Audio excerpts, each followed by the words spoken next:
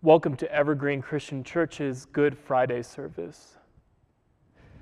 During this service, we will hear words from our holy text, words from the prophet Isaiah, and then the text about the Passion narrative about Jesus' death.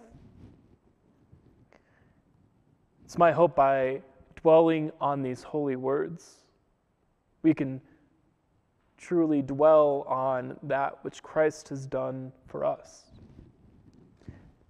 That by linking these texts together, we can realize what it is when Isaiah says that out of his anguish he shall see light.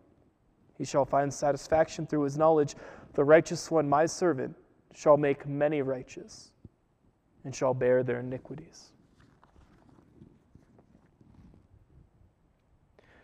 A reading from the prophet Isaiah, chapter 52, verse 13 through chapter 53, verse 12.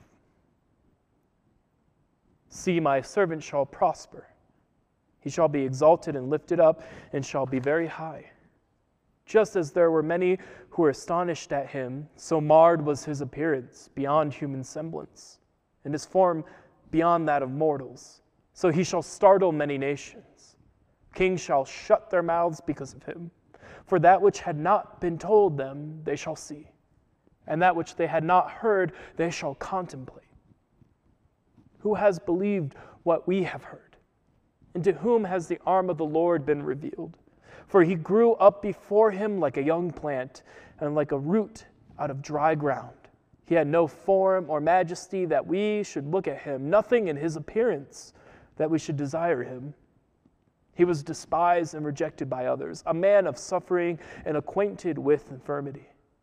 And as one from whom others hide their faces, he was despised. We held him of no account. Surely he has borne our infirmities and carried our diseases, yet we accounted him stricken, struck down by God, and afflicted. But he was wounded for our transgressions, crushed for our iniquities. Upon him was the punishment that made us whole, and by his bruises we are healed. All we like sheep have gone astray. We have all turned to our own way, and the Lord has laid on him the iniquity of us all. He was oppressed and he was afflicted, yet he did not open his mouth. Like a lamb that is led to slaughter, and like a sheep that is before its shearers is silent, so he did not open his mouth. By a perversion of justice he was taken away. Who could have imagined his future? For he was cut off from the land of the living, stricken for the transgressions of my people. They made his grave with the wicked and his tomb with the rich, although he had done no violence and there was no deceit in his mouth. Yet it was the will of the Lord to crush him with pain. When you make his life an offering for sin, he shall see his offspring and shall prolong his days. Through him the will of the Lord shall prosper. Out of his anguish he shall see light. He shall find satisfaction through his knowledge. The righteous one, my servant, shall make many righteous, and he shall bear their iniquities. Therefore I will allot him a portion with the great, and he shall divide the spoil with the strong, because he poured out himself to death and was numbered with the transgressors. Yet he bore the sin of many and made intercession for the transgressors. It's the word of God for the people of God. Thanks be to God. Next, I'll read the Passion narrative from John chapter 18 to 19. I'll stop throughout and make comments on the Passion narrative. After Jesus had spoken these words, he went out with his disciples across the Kidron Valley to a place where there was a garden, which he and his disciples entered. Now Judas, who betrayed him, also knew the place, because Judas often met with his disciples. So Judas brought a detachment of soldiers together with police from the chief priests and the Pharisees, and they came there with lanterns and torches and weapons. Then Jesus, knowing all that was to happen to him, came forward and asked them, "Whom are you looking for?" They answered, "Jesus of Nazareth." Jesus replied, "I am he." Judas, who betrayed him, was standing with them. And Jesus said to them, I am he. They stepped back and fell to the ground. Again, he asked them, whom are you looking for? And they said, Jesus of Nazareth. Jesus answered, I told you that I am he. So if you are looking for me, let these men go. This was to fulfill the word that he had spoken. I did not lose a single one of those whom you gave me. Then Simon Peter, who had a sword, drew it, struck the high priest's slave, and cut off his right ear. The slave's name was Malchus. Jesus said to Peter, put your sword back into its sheath. Am I not to drink the cup that the Father has given me? So the soldiers, their officer, and the Jewish police arrested Jesus and bound him. The end has now started. Judas has betrayed Christ. Christ surrenders himself to the authorities. Even surrounded by his captors, Jesus acts in mercy and kindness. His own disciple strikes Malchus, and Jesus chastises Simon Peter for it. Violence will not solve this situation. Violence will do nothing but beget more violence. Jesus accepts that death is what comes next. Put away your sword, Jesus says. Power and might come not from the sword, but from the death and the resurrection. Peace urges the captured Jesus. Do not take life for me, but my life will be taken for you. Continuing reading. First, they took him to Annas, who was the father-in-law of Caiaphas and the high priest that year. Caiaphas was the one who had advised the Jews that it was better to have one person die for the people. Simon Peter and another disciple followed Jesus. Since that disciple was known to the high priest, he went with Jesus into the courtyard of the high priest, but Peter was standing outside the gate.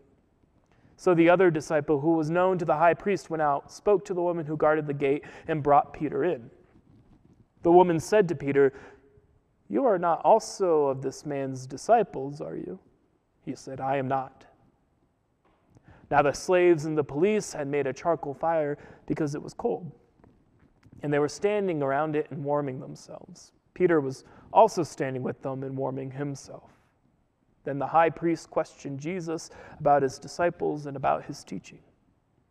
Jesus answered, "I have spoken openly to the world. I have always taught in synagogues and in the temple where all the Jews come together. I have said nothing in secret.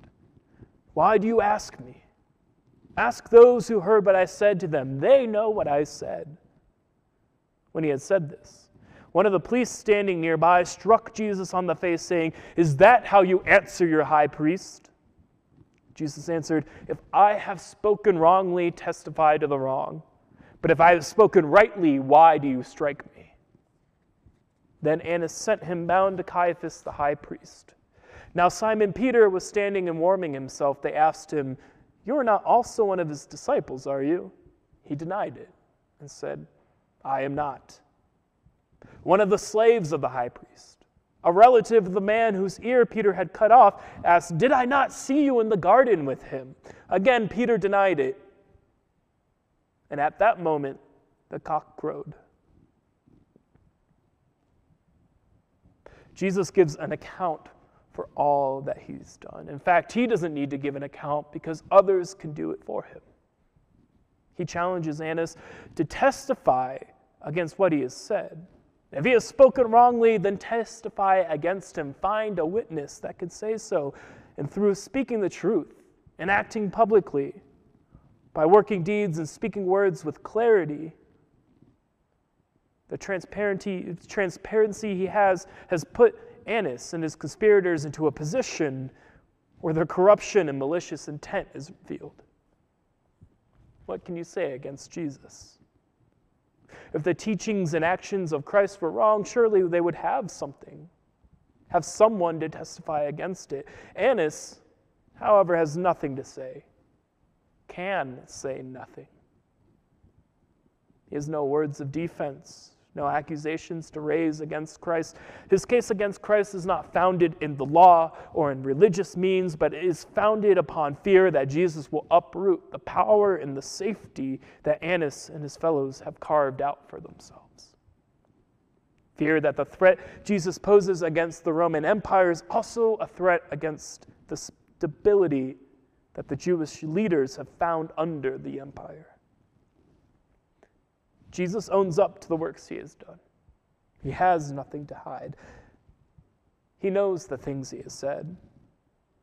Therefore, nobody has any actual accusation against him. Peter, on the other hand, denies his association to Jesus, denies the teachings and actions, denies that he was around the very man who is now on trial. He denies it to the relative of the man whose ear he cut off. And this passage is both truth and lies. But take some heart. Peter, who follows Jesus imperfectly. Peter, who waits at the gate and denies knowing Jesus. Peter, who denied Jesus 3 times, becomes the rock of the church. He who denied Jesus became the proclaimer and founder of Jesus' church. Truth and lies. But eventually the truth sets all of us free. Continuing reading. Then they took Jesus from Caiaphas to Pilate's headquarters. It was early in the morning. They themselves did not enter the headquarters so as to avoid ritual defilement and to be able to eat the Passover. So Pilate went out to them and said, "What accusation do you bring against this man?" They answered him, "If this man were not a criminal, we would not have handed him over to you." Pilate said, "Take him yourselves and judge him according to your law." The Jews replied, "We are not permitted to put anyone to death." This was to fulfill what Jesus had said when he indicated the kind of death he was to die. Then Pilate entered the headquarters again, summoned Jesus, and asked him, "Are you the king of the Jews?" Jesus answered, "Do you ask this on your own, or did others tell you about me?" Pilate replied, "I'm not a Jew, am I? Your own nation and the chief priests have handed you over to me. What have you done?" Jesus answered, "My kingdom is not from this world. If my kingdom were from this world, my followers would be fighting to keep me from being handed over. But as it is, my kingdom is not from here." Pilate asked him, "So are you a king?" Jesus answered, "You say that I am a king. For this I was born, or for this I came into the world, to testify to the truth. Everyone who belongs to the truth listens to my voice." Pilate asked him, "What is truth?" After he had said this, he went out to the Jews again and told them, "I find no case against him. But you have a custom that I release someone for you at the Passover. Do you want me to release your king of the Jews?" They shouted in reply, "Not this man, but Barabbas." Now Barabbas was a bandit. Then Pilate took Jesus and had him flogged. And the soldiers wove a crown of thorns and put it upon his head, and they dressed him in a purple robe. They kept coming up to him, saying, "Hail, King of the Jews!" and striking him on the face. Pilate went out again and said to them, "Look, I am bringing him out to you to let you know that I find no case against him." So Jesus came out, wearing the crown of thorns and the purple robe. Pilate said to them, "Here is the man." When the chief priests and the police saw him, they shouted, "Crucify him! Crucify him!" Pilate said to them, "Take him yourselves and crucify him. I find no case against him." The Jews answered him, "We have a law, and according to that law he ought to die because he has claimed to be the Son of God." Now when Pilate heard this, he was more afraid than ever. He entered his headquarters again and asked Jesus, "Where are you from?" But Jesus gave him no answer. Pilate therefore said to him, "Do you refuse to speak to me? Do you not know that I have the power to release you and the power to crucify you?" Jesus answered him, "You would have no power over me unless it had been given you from above. Therefore, who handed me over to you is guilty of a greater sin." From then on, Pilate tried to release him. But the Jews cried out, "If you release this man, you are no friend of the emperor. Everyone who claims to be a king sets himself against the emperor." When Pilate heard these words, he brought Jesus outside and sat on the judge's bench at a place called the Stone Pavement, or in Hebrew, Gabbatha. Now it was the day of preparation for the Passover. It was about noon. He said to the Jews, "Here is your king." They cried out, "Away with him! Away with him! Crucify him!" Pilate asked him, "Shall I crucify your king?" The chief priests answered, "We have no king but the emperor." Then he handed him over to be crucified. So they took Jesus, and carrying the cross by himself, he went out to what is called the Place of Skulls, which in Hebrew is called Golgotha. There they crucified him with the two others, one on either side with Jesus between them. Pilate also had an inscription written and put on the cross. It read, "Jesus of Nazareth, the King of the Jews." Many of the Jews read this inscription because the place where Jesus was crucified was near the city, and it was written in Hebrew, in Latin, and in Greek. Then the chief priests of the Jews said to Pilate, "Do not write the King of the Jews, but this man said, 'I am King of the Jews.'" Pilate answered, "What I have written, I have written." Many evils conspired to kill Christ. When he was arrested, it was by the soldiers, the officers, and the Jewish police. The leaders of the Jews conspire to kill Christ. He threatens their power and leadership. The things he teaches and the way he acts threaten to rip control away from them. They, however, cannot punish by death. They turn Jesus over to the state, and although they cannot name a crime against him, they tell the state, "If he didn't commit a crime, we wouldn't have handcuffed him and handed him to you." How many times have we heard this? If he's in handcuffs, if he was arrested, he must have done something wrong. He must be guilty. Jesus is deemed a criminal, condemned to death before he can even have a trial with no actual accusation raised against him. Being who he is, being in handcuffs is accusation enough. It's enough to make him guilty by wearing his own skin. Right now, the trial of Derek Chauvin for the murder of George Floyd is ongoing. I heard many people defend Derek Chauvin's actions simply by saying, well, if Floyd was in handcuffs, he must be guilty. There's a reason why they arrested him. And we have a Savior condemned to death because he too was placed in handcuffs and told he must be guilty. Look at him. It's actually a practice in Colorado that people are trying to stop, where a police officer will take a victim of a crime and put them in their police car, and then they'll have their suspects or a suspect.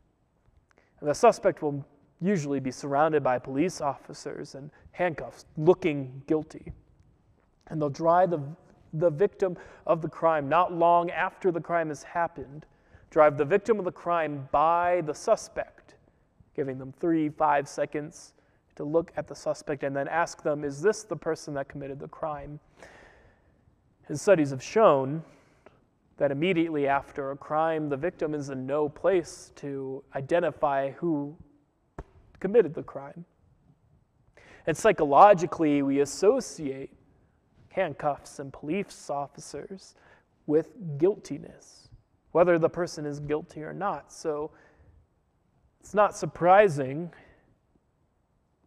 that one, this tactic is used on black and brown folks most often, but two, that the false identification rates go way up when this tactic is used. Jesus knows what it is like to be associated with guiltiness because of the situation he's in. But Pilate is still suspicious. This is a Jewish matter. Let the Jews handle it. He looks for a way out. He says there's no case against him. He knows something is wrong here, but again, Jesus' divinity threatens the Roman Empire. Roman emperors were deified. A Jewish peasant is divinity? No. He can't be king of the Jews. The Jews are occupied by the Roman Empire. Any king of the Jews is inherently a threat. Jesus is a threat that would incur punishment if not dealt with. Pilate still wants a way out. He can release Jesus, but the Jewish leadership whips the crowd into a frenzy. Now they're loyal to the empire. They're subservient to the emperor. We have no king. We have only the emperor. Pilate knows the truth. Pilate knows what he's done. When the inscription is written, it names Jesus King of the Jews. I have written what I have written, Pilate says. Pilate took the easy way, the way of least resistance, the way that was being influenced and politicked. Empire, power, greed, insecurity, apathy all put Jesus on the cross. There's a theology, I might get this phrasing wrong, but it's penal substitutionary atonement theology, meaning that God, instead of punishing people, punished Jesus by killing him. But it's not God's punishment of the people that puts Jesus on the cross. It's violence and empire. It's because God loves us so dearly. It's because Pilate was apathetic. He didn't want any more trouble. It's because the Jewish leadership was scared and threatened and acted out in violence. It's because God loves us so dearly that God died on a cross for us. Rather than conquering, rather than having his followers kill all of the soldiers that come to arrest him, Jesus says, no more violence. But God loves us so deeply that God dies on the cross. And death can't overcome that love for us. Jesus is resurrected. God loves us so deeply and so fiercely that God died. We cannot be overcome by sin. We cannot be overcome by any distance or defect or flaw we find with ourselves. God died. That's how much Jesus loves us. Continuing reading. When the soldiers had crucified Jesus, they took his clothes and divided them into 4 parts, one for each soldier. They also took his tunic. Now this tunic was seamless, woven in one piece from the top. So they said to one another, "Let us not tear it, but cast lots for it to see who will get it." This was to fulfill what the scripture says, "They divided my clothes amongst themselves, and for my clothing they cast lots." And this is what the soldiers did. Meanwhile, standing near the cross of Jesus were his mother and his mother's sister, Mary, the wife of Clopas, and Mary Magdalene. When Jesus saw his mother and the disciple whom he loved standing beside her, he said to his mother, "Woman, here is your son." Then he said to his disciple, "Here is your mother." And from that hour, the disciple took her into his home. Jesus loves so deeply that while suffering on the cross, one of the last things he does is to make sure his beloved disciple and mother are there for one another, that there will still be community in his absence, that they will love each other, care for each other, and house each other while he is dying on the cross. He turns people of no blood relation into family. Continuing reading. After this, when Jesus knew that it was now finished, he said, "In order to fulfill the scripture, I am thirsty." A jar full of sour wine was standing there, so they put a sponge full of the wine on a branch of the hyssop, and held it to his mouth. When Jesus had received the wine, he said, "It is finished." Then he bowed his head and he gave up his spirit. It is finished. I was once chastised just a little bit by a man named Reverend Wiley. I asked him to give a small homily at our 7 Last Words service for Ellis Avenue. And the prompt I sent him said something about Jesus' life being finished and he gives up. I forgot the word spirit. I didn't say he gave up his spirit. I said he gives up. And Reverend Wiley responded in his sermon, in his homily, saying that that was not what these words meant. These words meant much more. The prophecies were fulfilled. God's promise was fulfilled. The covenant was realized. Jesus says it is finished because the passion, the mission, the ministry are fulfilled. We're yoked by sin no more. It is finished. What God has asked Jesus to do is done. It is finished. Reverend Wiley is a student of the spirituals, and he taught us this at that homily. Hopefully I do some justice. Lord, I've done. Lord, I've done. Lord, I've done. I've done what you told me to do. You told me to preach, and I did that too. I've done what you told me to do. You told me to preach, and I did that too. I've done what you told me to do. Lord, I've done. Lord, I've done. Lord, I've done.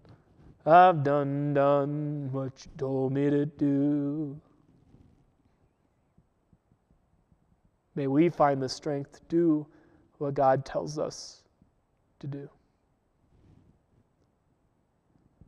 Continuing reading. Since it was the day of preparation, the Jews did not want the bodies left on the cross during the Sabbath, especially because the Sabbath was a day of great solemnity. So they asked Pilate to have the legs of the crucified men broken and their bodies removed.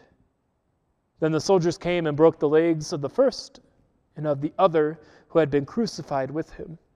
But when they came to Jesus, they saw he was already dead. They did not break his legs. Instead, one of the soldiers pierced his side with a spear, and at once blood and water came out.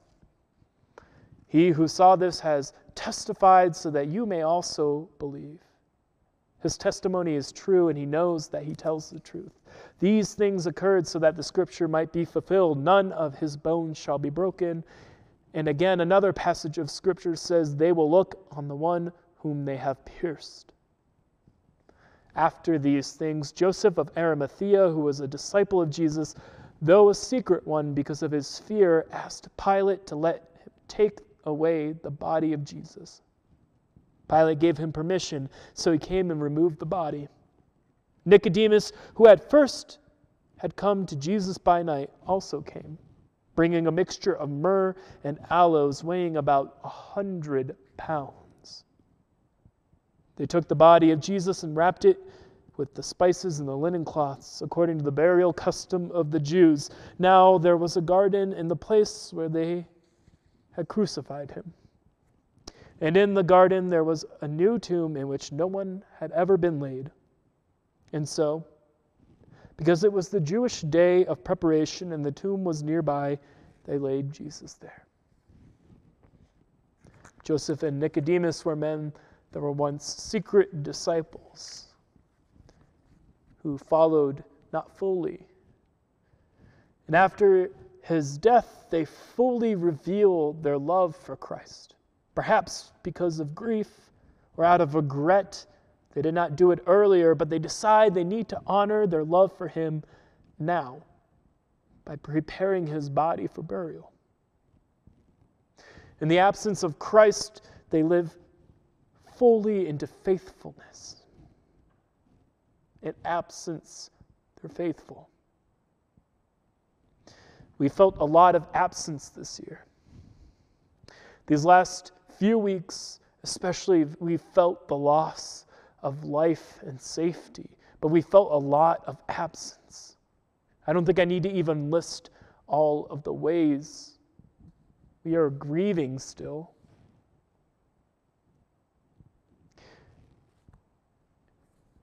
In this death and absence, we're going to need the strength to be faithful.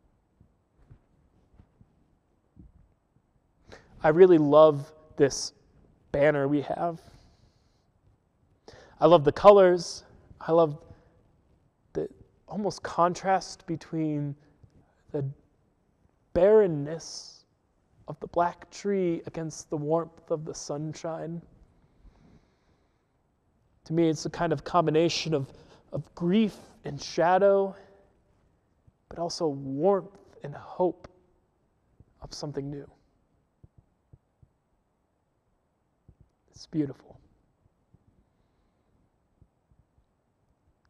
And this Good Friday, in the midst of grief and turmoil, before we get to the triumph of Easter, these words are especially strong for me. Your love is ever before me.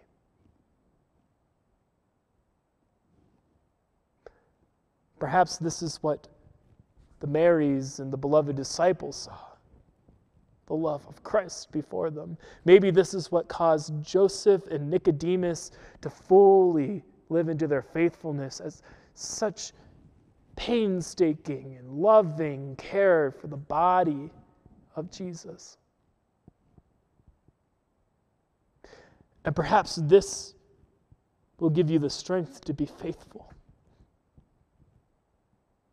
To know that in death and resurrection and grief and despair and the hope for tomorrow, that Christ's love is ever before us. May you leave this Good Friday service knowing that God's love is ever before us. Amen. Ooh.